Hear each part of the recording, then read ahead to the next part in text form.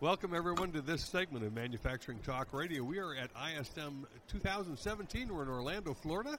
We're here with Tony Uphoff, who is the president and is it the Chief Executive Officer? Yes, indeed. Chief Executive Officer of ThomasNet. Very cool organization. And Tony is going to give us an update of what is going on with ThomasNet. Yeah. Hey, thanks, Tim and Lou. It's great to be here with you.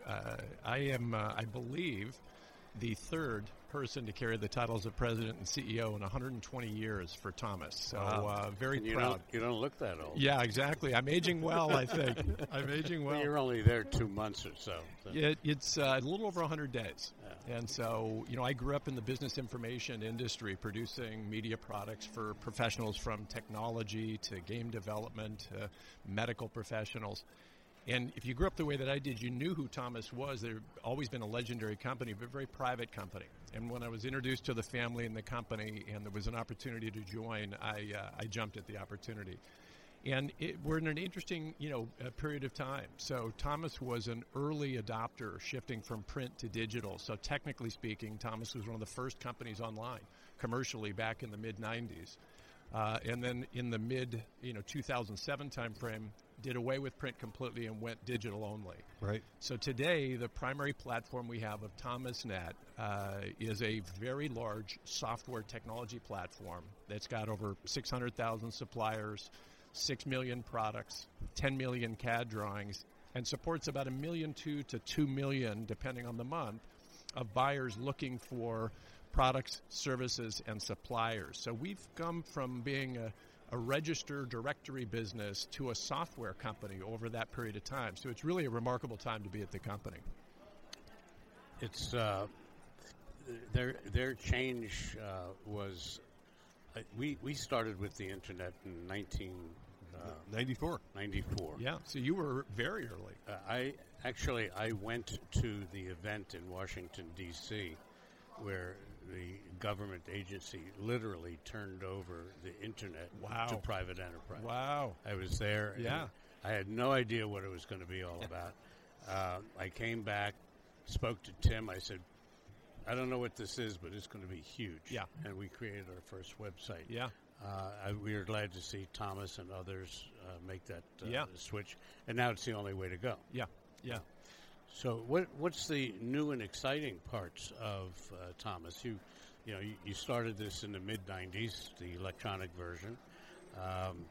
The green books, by the way, you'll be happy to know, are still on bookshelves all over the country. And the reason why I know that is that some of the phone numbers that we have in old ads, which when the numbers went bad and I wanted to change them, I kept them. So I still get phone calls from ads that appeared in the mid-90s.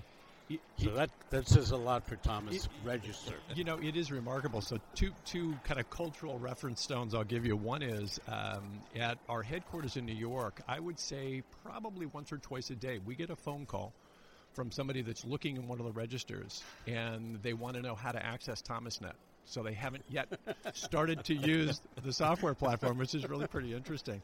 The other thing that happens regularly, and it just happened, I think, 2 weeks ago, Saturday Night Live will oftentimes use characters out of small manufacturing, and they use legit Thomas Register guides on the background. So people send me these clips of, taken straight from popular culture. It's amazing, though. I think one of the things that we're able to do today that is perhaps different than the earlier days of the internet is the role that data plays, and particularly the role that data plays in serving the user. So, every day we're capturing real-time intention-based data, everything from what's pulsing on the site. So, give you a simple example. PCB boards were just absolutely ringing off the hooks the last 30 to 45 days. So it was pulsing way above our average. Well, it turns out there was 2 earthquakes in Japan that took down 2 suppliers. And there was also a challenge with a supplier in China. Guess what was happening? People were starting to see this early, and they're starting to look at their supply chains or look at alternative suppliers.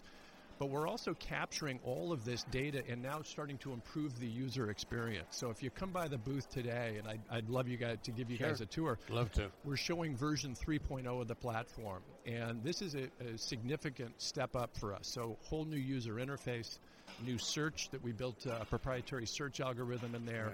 Right. New workflow tools, and we're also starting to integrate things based on the user data that showed us they were increasingly concerned about the financial health of some of the suppliers they were evaluating. So technical ability, business ability, today is certainly a predominant part of it, but then there's the other side of it is, hey, this could be a small to medium-sized company, may not be a publicly traded company. Are they healthy? You know. To give you just a little insight further to what your point is, that ISO has now, a year ago, made risk management of transactions a requirement that a company must go through on every order. Absolutely. So we created our own version of what you're talking about, of a risk management. We check their, before even quoting, over a certain dollar amount, we check out their credit and see, we go through one of the credit agencies, and we would check them out. If they don't look as good as they should, they might get a different price. Or they may get different terms. Absolutely. So this is becoming a very important factor in the QA world. Yeah. You know, Lou, I think you're touching on something that's also pretty interesting. You know, if we look at our audience, it's, you know, heavy into engineering, heavy into procurement, and also supply chain management, and then perhaps the broader ecosystem that would fit into the industrial or manufacturing marketplaces. One of the things that we've clearly seen is that the idea of supply chain management, let's call it, has gone from a back office function to a strategic imperative. And, you know, you certainly see it at a show like ISM, and you can feel that and understand it, but it's happening everywhere. You know, I always say to people, the reason we know the name Tim Cook is not because he ever designed a product.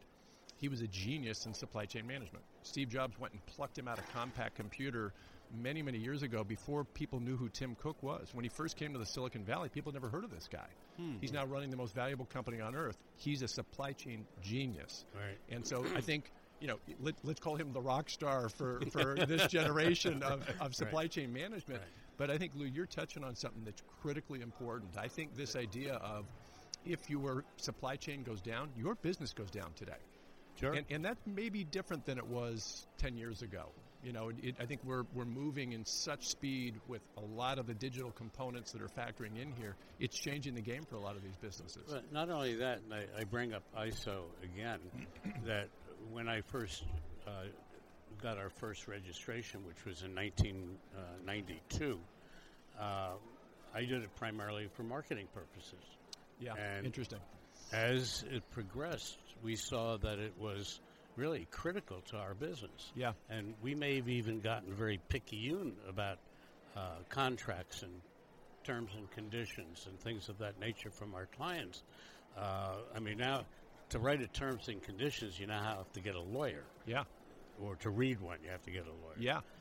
So it's gotten very critical that you're doing the smart things for your business. It's interesting. I was talking last night to the heads of procurement from Google who were here.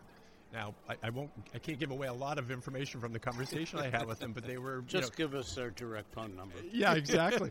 But I think I can say, I mean, they spend $24 billion a year. So you can imagine the complexity of what they're dealing with, and they were sharing, you know, very kind to share some thoughts about ThomasNet and how they use the platform, but they were also talking about what a day in the life is like.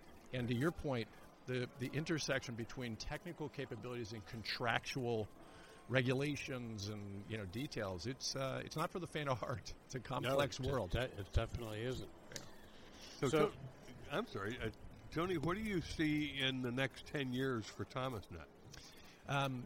You know, it's interesting. We're looking at a couple of things right now. So one is, I think you're going to see us continue to really focus on the user base and continue to build out in workflow tools and things that'll help them do their jobs easier, faster, provide them access to more suppliers and more tools. So the recent program we just put together with Dun & Bradstreet that I mentioned before, that's a reflection of the related jobs, meaning I'm not just looking at the technical capabilities of this supplier, I have to understand their financial health.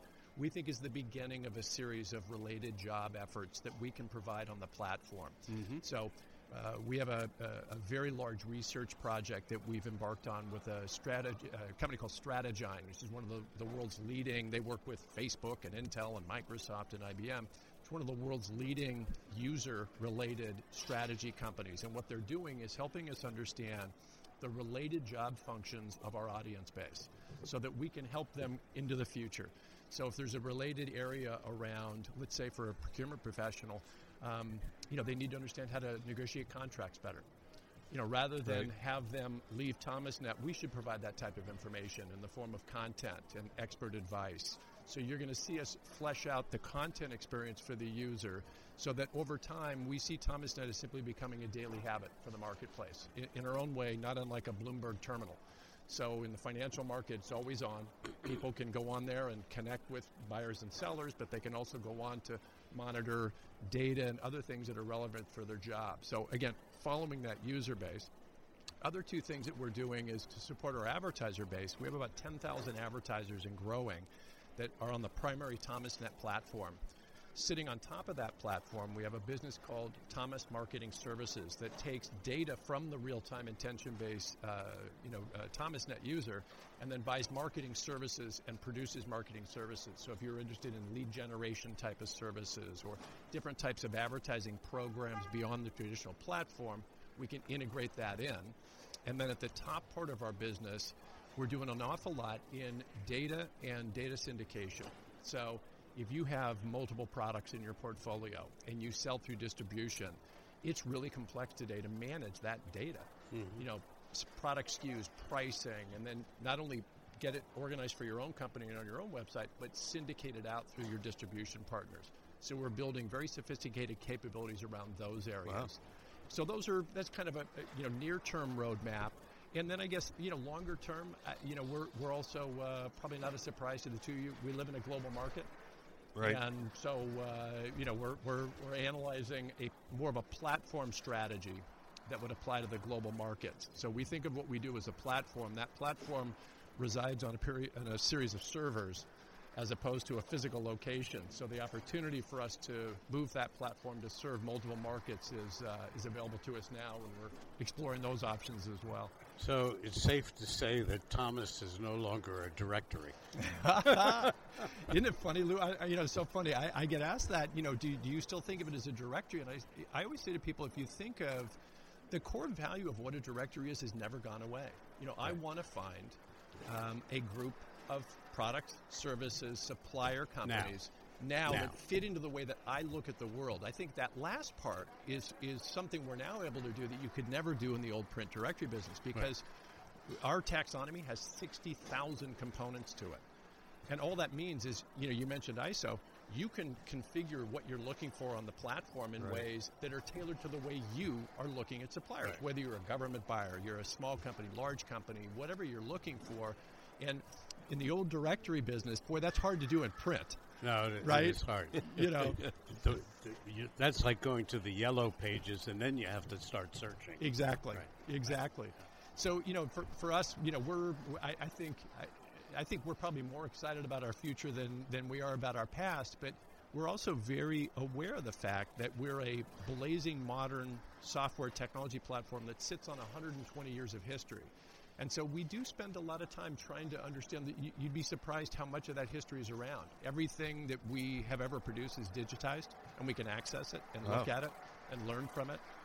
Technically speaking, we've had more experience with industrial marketing than any company on earth. Sure. And so we spend a lot of time from a hubris point of view, but really trying to think through, hey, how do we understand that in kind of informing our strategy going forward, if that makes sense? And how do we best use that to serve our audience of users, but also serve our valued advertisers as well? We're our All Metals and Forge company. We're talking to your sales group about the sales lead management methodology that you're coming up with. Yeah. We're not there yet, but we find it very interesting. Yeah. So.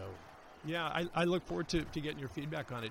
One of the things that, I've just been fortunate to grow up in other markets, and I spent a long time in the business technology marketplace. So developing early demand generation programs and sophisticated technology to support major tech companies, IBM, Microsoft, Dell, and I really learned a lot from those experiences. And I think there's things that we learned about understanding how to serve audiences and engage audiences around certain types of content that can create mid-funnel type of demand generation on behalf of our advertisers. So we're starting to bring those products and services out, and that was a little bit of what I was referring to earlier. We now call that Thomas Marketing Services, so that it's tied to the Thomas brand, and I look forward to getting your feedback. We're getting a lot of interest in those types of services. So that's just recently started, I gather. It is, yeah. So we've been busy over the last 100 days, but as I said earlier before we started the interview, some of the things that you're seeing now Thomas do, frankly, were in place before I walked in the door. I'm going to take shameless credit. Take the credit. I'm going to take shameless credit. Yeah. But seriously, a lot of these things were